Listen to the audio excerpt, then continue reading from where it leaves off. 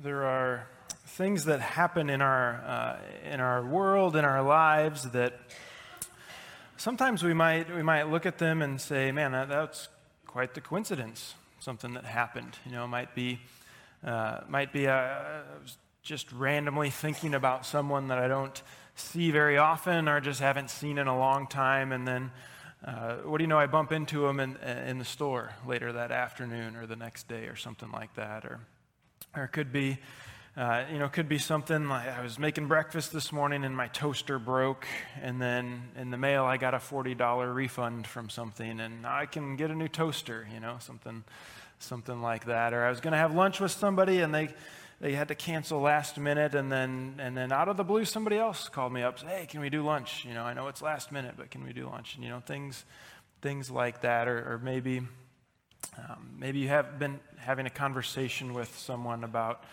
some random thing, talking about pillows, for example, and then next thing you know, on your social media feed, it's filled with advertisements for pillows.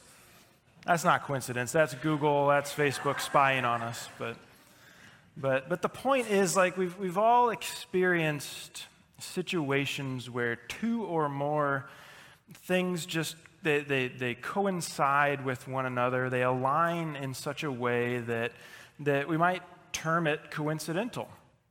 And while I don't think that we as Christians must drop that word from our vocabulary entirely, I do want to suggest that perhaps we're quicker to jump to that conclusion than we maybe ought to be. I mean, after all, if we serve and are loved by the almighty sovereign God, right? If we believe that He is truly sovereign over all things, then in those coincidental moments, perhaps we ought to ask ourselves, is God up to something here? Right? Couldn't it be that God is working in such a way that it stands out to us and grabs our attention?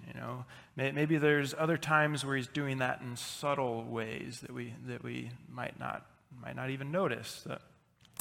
I would say that the book that we are going to study this morning is a strong example of such situations that might be termed coincidental, actually being God's guiding hand working in ways where people might be unaware of what He's doing. So the book that we're going to look at today is the book of Esther. Esther is a book which recounts an event in Israel's history, and specifically it tells the story of how one of the feasts of Israel came to be. It tells the story of the feast called Purim. Now, it all takes place during the exile of God's people. So we talked a couple weeks ago about how we were in the book of Joshua. We talked about the people entering the promised land. They took possession of it. Well, because they later chose to rebel against God and they were disobedient to Him, God disciplined them by sending nations to defeat them and take them out of the promised land, take them to exile. It happened first in the northern portion of the land at the hands of the Assyrians, and then 150 years after that, the southern portion of the land, which included the city of Jerusalem, that was defeated by the Babylonians. And in both defeats, the people of God were removed from the promised land, taken into exile. Well, as happened all throughout history, nations rise and nations fall. And so even the mighty Babylonians eventually fell to the Persian Empire. And so the events of Esther take place during the time of the Persian Empire. It's roughly 480 BC. And when the Persians defeated the Babylonians, they allowed some of the previously captured Jews to go back to their homeland, back to Jerusalem. And indeed, some did go back. Some went and rebuilt the temple in the city of Jerusalem. But the story of Esther is focused on Jews who didn't go back, Jews who were still living in exile, and specifically living in the city of Susa in the Persian Empire. And so I would encourage you to open your Bible with me to the book of Esther. It's on page 410 in the Pew Bibles. And I'm just going to give an overview of the story of Esther, and you can kind of follow with me as I'm doing that. And then after I give the overview, we'll come back and talk about it. So the story begins with King Ahasuerus, or some translations will use the Greek name Xerxes. And because I learned it in the NIV translation, and because Xerxes is easier for me to say than Ahasuerus, I'm just going to go with Xerxes this morning, but it's the same person, same king. So King Xerxes, through this feast in which he told his wife, who was called Queen Vashti, to come to the banquet so he could show her off to his guests. It's probably safe to assume that what he asked of her was in some way sexual in nature. So Queen Vashti refused his request, and King Xerxes was taken aback by that development and sought advice from his wise men. The wise men were afraid that Vashti's defiance would be contagious and would spread across the Persian Empire, and so they urged Xerxes to make a display of Queen Vashti by removing her and making somebody else queen in her place. And so that's exactly what Xerxes did, and that's chapter 1 of the book of Esther. Chapter 2 tells of a Jew named Mordecai who just happened to be living in Susa at that time. Mordecai feared God. He also had taken in his orphaned younger cousin and raised her as his own daughter. And that woman is Hadassah, or Esther. Esther just happened to be beautiful, and she was taken by the king's official, along with some other women, to see who was most pleasing to the king, that he might make her the next queen. And so Esther underwent 12 months of preparation, and when it was her turn to go before the king, he just happened to choose her as the next queen. And I'm doing my best to note all of the coincidental things that are happening in this story, right? The it just happened that way kind of things. So it just happened that sometime later, at the end of chapter 2, Mordecai overheard two men plotting to kill the king. And so Mordecai told Queen Esther. Queen Esther relayed that to the king, and the plot was diffused. And it just happened that when the event was recorded in the court documents, that Mordecai's name was included there in the record. So we'll put a pin in that, and that'll show up again later. Meanwhile, chapter 3, there's a man named Haman who just happened to be elevated by King Xerxes to be given a position above all the other servants, all the other king's servants. Haman, with his new position of authority, commanded that all the other servants bow down to him. Well, Mordecai, fearing God and bowing to God alone, refused to do what Haman told him to do, refused to bow before Haman. Made Haman pretty mad. And he not only wanted to kill Mordecai, he wanted to kill all of Mordecai's people in the entire kingdom. He wanted to kill all the Jews because of this one act of what he viewed act of defiance. So Haman came up with a plan to do so, and he convinced the king to give his approval to his plan. Mordecai, who is still in contact with Esther, told her about this edict that had been written and approved by the king. And she, of course, was a Jew as well, but the king was not aware that she was a Jew. So Mordecai urged Esther to use her position as queen to do something about the situation. And I want to read specifically what he said to her. So if you look with me in Esther chapter 4, this is starting in verse 13. Esther 4:13, it says, "Then Mordecai told them to reply to Esther," so there'd been messengers going back and forth between them. Mordecai told them to reply to Esther, "Do not think to yourself that in the king's palace you will escape any more than all the other Jews. For if you keep silent at this time, relief and deliverance will rise for the Jews from another place, but you and your father's house will perish. And who knows whether you have not come to the kingdom for such a time as this?" Then Esther told them to reply to Mordecai, "Go, gather all the Jews to be found in Susa, and hold a fast on my behalf. Do not eat or drink for 3 days, night or day. I and my young women will also fast as you do. Then I will go to the king, though it is against the law, and if I perish, I perish." Mordecai then went away and did everything as Esther had ordered him. So Esther decided to approach the king uninvited, and when King Xerxes responded favorably to her and spared her life, she asked that both he and Haman attend a feast that she was preparing for them. And during that meal, they did attend. During that meal, she asked for them both to attend another feast that she would hold the next day. So Haman pridefully saw this as a good sign. I mean, after all, he alone was the one invited to dine with the king and the queen. But even amidst such good fortune, he's still upset over Mordecai refusing to bow down to him. I mean, he just can't get past that. So Haman went home that evening and he gave commands for a gallows to be built that were 75 feet high. It's pretty tall. For our guests from Spain, 23 meters. So either way, feet, meters, this is a tall gallows.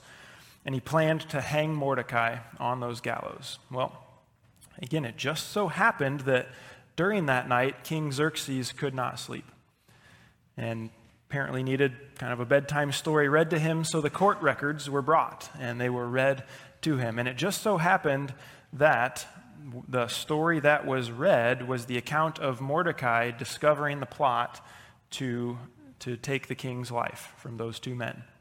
The king was then told that Mordecai was not given any reward for discovering that plot and making it known. So again, it just so happened that as the king was pondering how to reward Mordecai, Haman walks in.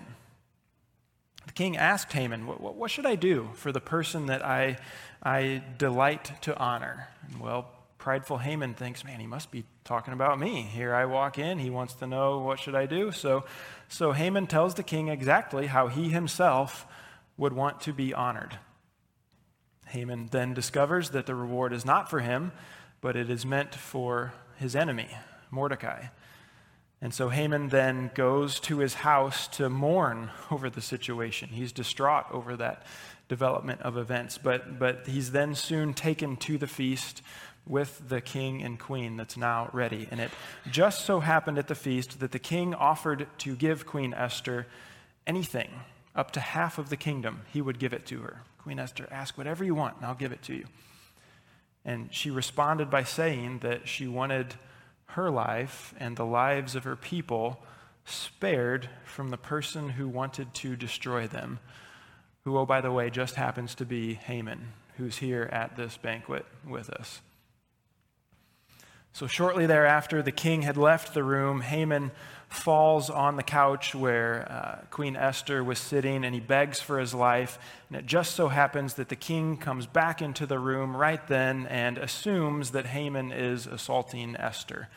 And so Haman is sentenced to be hung, and there just happened to be gallows all ready to go that had been built upon which he could be hung. Now, at that point, even though Haman is dead, the decree that he devised still remained. This decree that the Jews were to be killed on the 13th day of the 12th month. So in response to Queen Esther's plea, a second decree was given that stated that the Jews could defend themselves from anyone who sought to harm them on that day. They were free to fight back against their enemies. So that day came. It saw the Jews come out victorious over their enemies who still fought against them.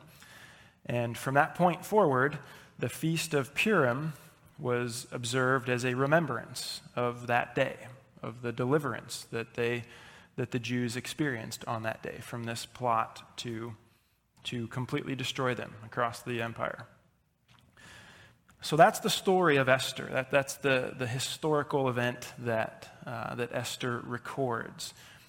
Gives us information about Esther and Mordecai, who were instrumental in helping to bring about the deliverance of the Jews at that time. But the story contains so many coincidences that a person can't really give Esther and Mordecai all the credit, right? I mean, to do so would be to ignore all the unexpected ways in which situations coincided. So here's a little piece of Bible trivia for you. Do you know what is unique about the book of Esther that sets it apart from every other book in the Bible?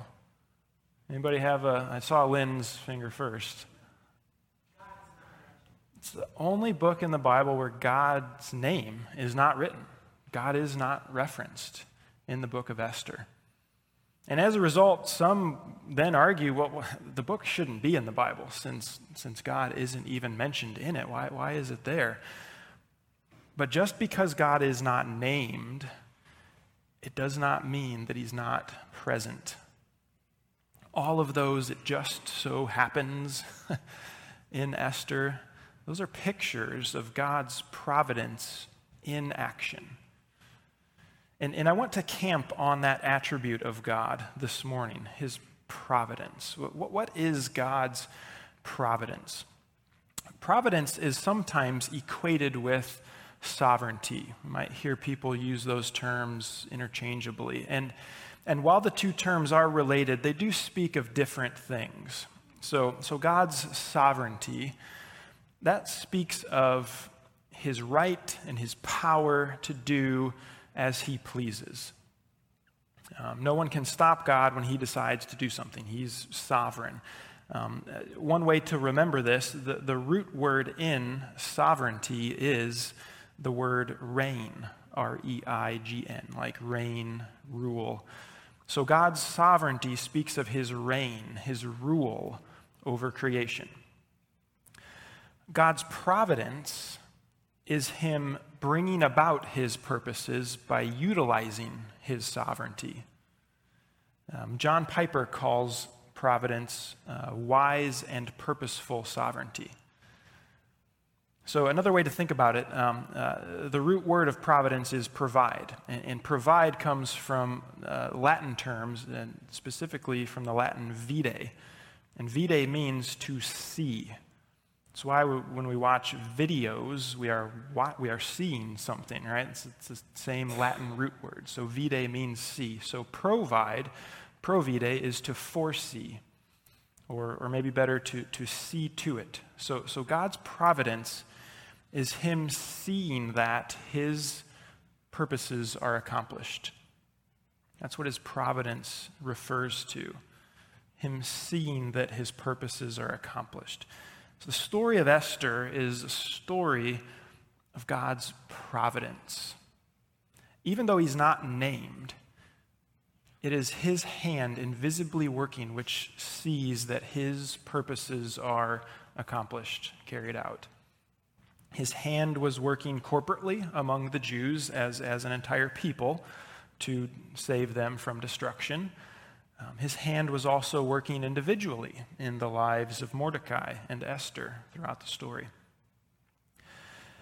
Now, we do need to note here that when it comes to God's providence, he does not work in such a way that he causes people to sin. God does not cause people to sin. God does not tempt people to sin. We see that specifically in James chapter 1. So in the story of Esther, it's not his providence that caused Haman to desire to kill all the Jews. God did not cause Haman to create this edict that would bring it about. His hand was not guiding Haman into evil. If you think about our own lives, God's providence, God God did not cause that person to abuse you, right? God did not cause you to struggle with that addiction. God did not cause that family member, that friend, to turn away from himself. He doesn't lead us into those kinds of things. We live in a fallen world marred by sin.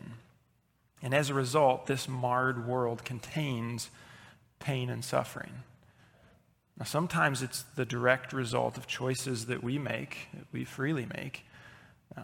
But even in the midst of such an existence in a fallen world, God can and does see his purposes carried out. His hand is at work to bring good out of that situation.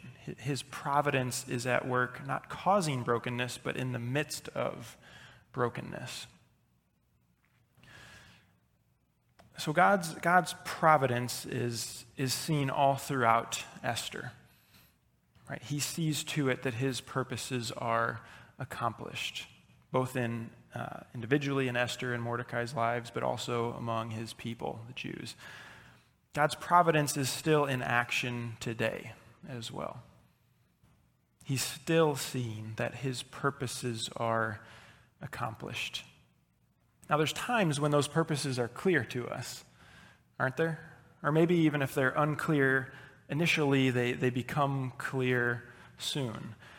And in those times, I think it's easier to give God praise and to trust him as he works, because it makes sense to us. We can see what he's doing and how he's doing it. But then there's other times in our lives where God's purposes and what he is accomplishing doesn't make any sense to us. We might look at the situation and struggle to see God's providence in all of it. And I think about last week, we focused on the Gospel of Mark. And I think about the disciples and surely how they were in that place when Jesus was talking about dying. And then when Jesus hung on the cross and his dead body was placed in a tomb, they didn't understand right then what was happening, right? How God was working. There was confusion. They were fearful over what was taking place. But in that situation, just a few short days, it was going to be just a few short days until Jesus rose from the dead, and then their questions would be answered, right? They would have a clearer picture of how God was working. Jesus asked his disciples to trust him, and then he proved their trust to be well placed when he walked out of the tomb. I think about Esther, the difficulties she faced in her life. Right? She must have had those questions as well. For starters, she was a Jew living in exile, and she was not one of the ones chosen to return to Jerusalem. She was physically far removed from the Promised Land. She was not able to go and worship at the temple, which had just been rebuilt about 25 to 35 years before this story. She wasn't able to do that. And then at some point, both her father and her mother died. And I have to believe in the midst of that hardship, she probably questioned God's providence. God, why would you allow such a thing to happen in my life? I mean, she was left vulnerable in a time where there weren't many safety nets for that type of situation. And then, even though Mordecai took her as his own daughter and provided for her as a father would, Esther faced additional upheaval when she was forcefully taken from her home and taken to the palace with other young women from the city. I mean, King Xerxes seems to have been a sexually addicted individual. And I have to believe Esther wondered how God's providence was working in the midst of that kind of evil. I think we can assume that she didn't know at those points in her life how God would accomplish his purposes in her and through her. His providence really was invisible. And I think God's name not appearing in the book is perhaps descriptive of what Esther might have felt as she faced those hardships. And we might read Esther and say, God, where are you? Your name's not in here. And Esther might have looked at her life and said, God, where are you? What are you doing? How are you working in the midst of this? And maybe you and I can relate to that, relate to what Esther must have felt. Perhaps we can relate based on past experiences in our lives. Perhaps we can relate based on something we're facing now. We ask the question, God, where are you? What are you doing? God, why have you allowed this illness into my body? God, why am I in this difficult job? God, why is my good friend moving away from the area? God, why aren't you working in my child's life, my grandchild's life, in the way that I want you to? God, why'd you allow my family member, why'd you allow my friend to die? God, why did you allow that painful situation to take place in my past? I mean, all of those specific questions lead to the general question of, God, are you there? Are you present? Are you working? I can't see it. What are you doing, God? And similar to how can't find God's name in the book of Esther, we might be asking that, God, where's the evidence, we might say, God, of what you're doing in my own life here? And can we just be honest and say that we've asked those questions or something similar to that at some point in our life? I don't think we need to hide that. Okay, we've been there. We've asked those questions. Man, if I could summarize the past year or so in my own life into a question, I think it'd be, God, what are you doing? What are you doing, God? I don't see it as clearly as I want to. It doesn't make sense to me like I want it to. It's hard to be in a place like that. I don't like to be in a place like that. I don't think any of us probably do. But even so, in the midst of that, God is present and he is working. You know, in the story of Esther, we can rejoice that that was true, that God was present, God was working, and we can rejoice in the fact that God provided Esther with a Mordecai. He provided her with someone who, Mordecai didn't just adopt Esther as his own daughter, but he also encouraged her in the midst of her hardship and uncertainty. All right, in those verses that I read in chapter 4, Mordecai urged Esther to consider whether all she had faced up to that point might be used by God to bring about the deliverance of God's people. He encouraged her to take this wider view of things. I think we often default to looking at our own individual circumstances and question what kind of good God can bring out of it.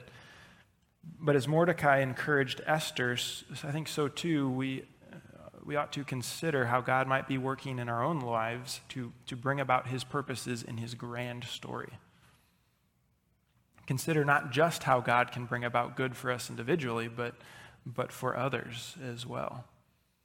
And in essence, Mordecai urges Esther to view her story, not as just a whole bunch of, it just so happens, but as something in which God was bringing about his good purposes.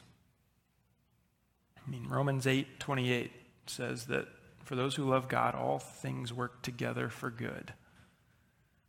And we as Christians can throw around that promise in trite ways sometimes. We can jump to that promise without truly lamenting with someone and sitting with them in their sorrow and grief. But even though we might sometimes do that, it doesn't negate the reality of that promise. God is at work for good. And it doesn't mean that God is only focused on the end goal and doesn't really care about what happens on the journey to get there. That is not the case either. God is with us every step of the way, and he rejoices when we rejoice. He mourns when we mourn. The pain that hurts us hurts him as well. But even when we can't see it or don't understand it, God is present with us and is providentially at work for good. And so because that truth it's difficult to rest in that truth in the midst of hardship, isn't it? It's hard to look at what takes place and to at times remember that. And so we need a Mordecai in our life who will encourage us and challenge us in that way. We need someone who's for us and who loves us enough to gently but firmly say, perhaps God allowed you to be here for such a time as this. We need someone who will point to the providence of God. And if you have that kind of person in your life, I encourage you, be open, be honest with them. Share your questions and your confusion and your pain so that they can give you that encouragement, so that they can speak those words of remembrance. God's truths, his promises, they fill the pages of the Bible, and they are accessible to us all the time. But in those times where we're struggling, sometimes we need someone to verbally speak it. We just need someone to reinforce what God says to us. We need a Mordecai in our life to remind us that God is present with us and that he's bringing about his good purposes.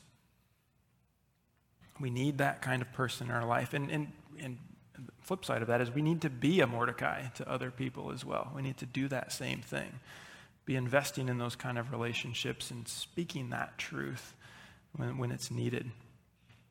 And I would just say if you don't have that kind of person in your life, can I strongly encourage you to seek out someone who would fit that role and build into that relationship. Bring someone into your life who will remind you of God's providence, especially when you're experiencing pain and confusion. I can't spell out in detail how God's providence is showing itself in your life. I can't even spell that out in my own life in perfect detail. But I know I've been blessed to have people who have spoken into my life, who've reminded me reminded me who God is, reminded me that God is at work for good. And if you'll let me, I'd like to be that person for you today as well, to just remind you that God's hand of providence, it might be as invisible as it's ever been to you, but it's there. He's there. He is at work. Things aren't just happening without purpose. You can trust God. He's not going to leave you. He's not going to forsake you. He's going to bring about his good purposes. He loves you, and he's going to accomplish in you and through you what he has for you. So you can trust him in that. I can trust him in that. And we can remind each other of that. Right? Even when God's name, his presence, isn't jumping off the page like we might want it to, it's not that he's not there. He's very much there working. His presence is there, and his purposes are being carried out. So we can trust him in that. Would you stand with me? Let's come to this God and come to him no matter where we find ourselves presently. If we can quickly and easily point to his presence, or if we're struggling to at the moment, we can still come to him. So let's do that. Heavenly Father, I thank you for the truth of who you are, for the truth of your love for us, your presence in our lives. God, we read that in your word. We can know that intellectually. But we face times where it's hard to hang on to that. It's hard to rest in that. And you know that. You know what we face. Nothing's a surprise to you. God, would you, in those moments, especially remind us that you are present and that you are working, that your purposes will not be thwarted. God, would you help us to rest in that? Would you help us to remind each other of that? God, that's one of the roles of the church. It's one of the reasons that you've brought us together, is to be that reminder and encouragement to one another. So would you help us to do that in our conversations, in our interactions with one another? Give us good discernment to speak those truths. God, I thank you that the end of the story is ultimate good, and it is complete good, and that we can have hope in that. So God, would you increase our hope in that? Would you increase our trust in that? Would you give us what we need in this present time where we're not there just yet? God, as we come now to worship you in song again, you're worthy to be praised. You are worthy to be worshiped, even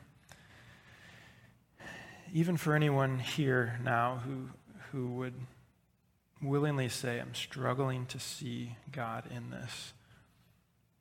God, would you give them the words this morning as we proclaim who you are through these lyrics? Would you speak them to their heart? Remind them of your presence and of your goodness and of your providence. God, I pray this in your name. Amen.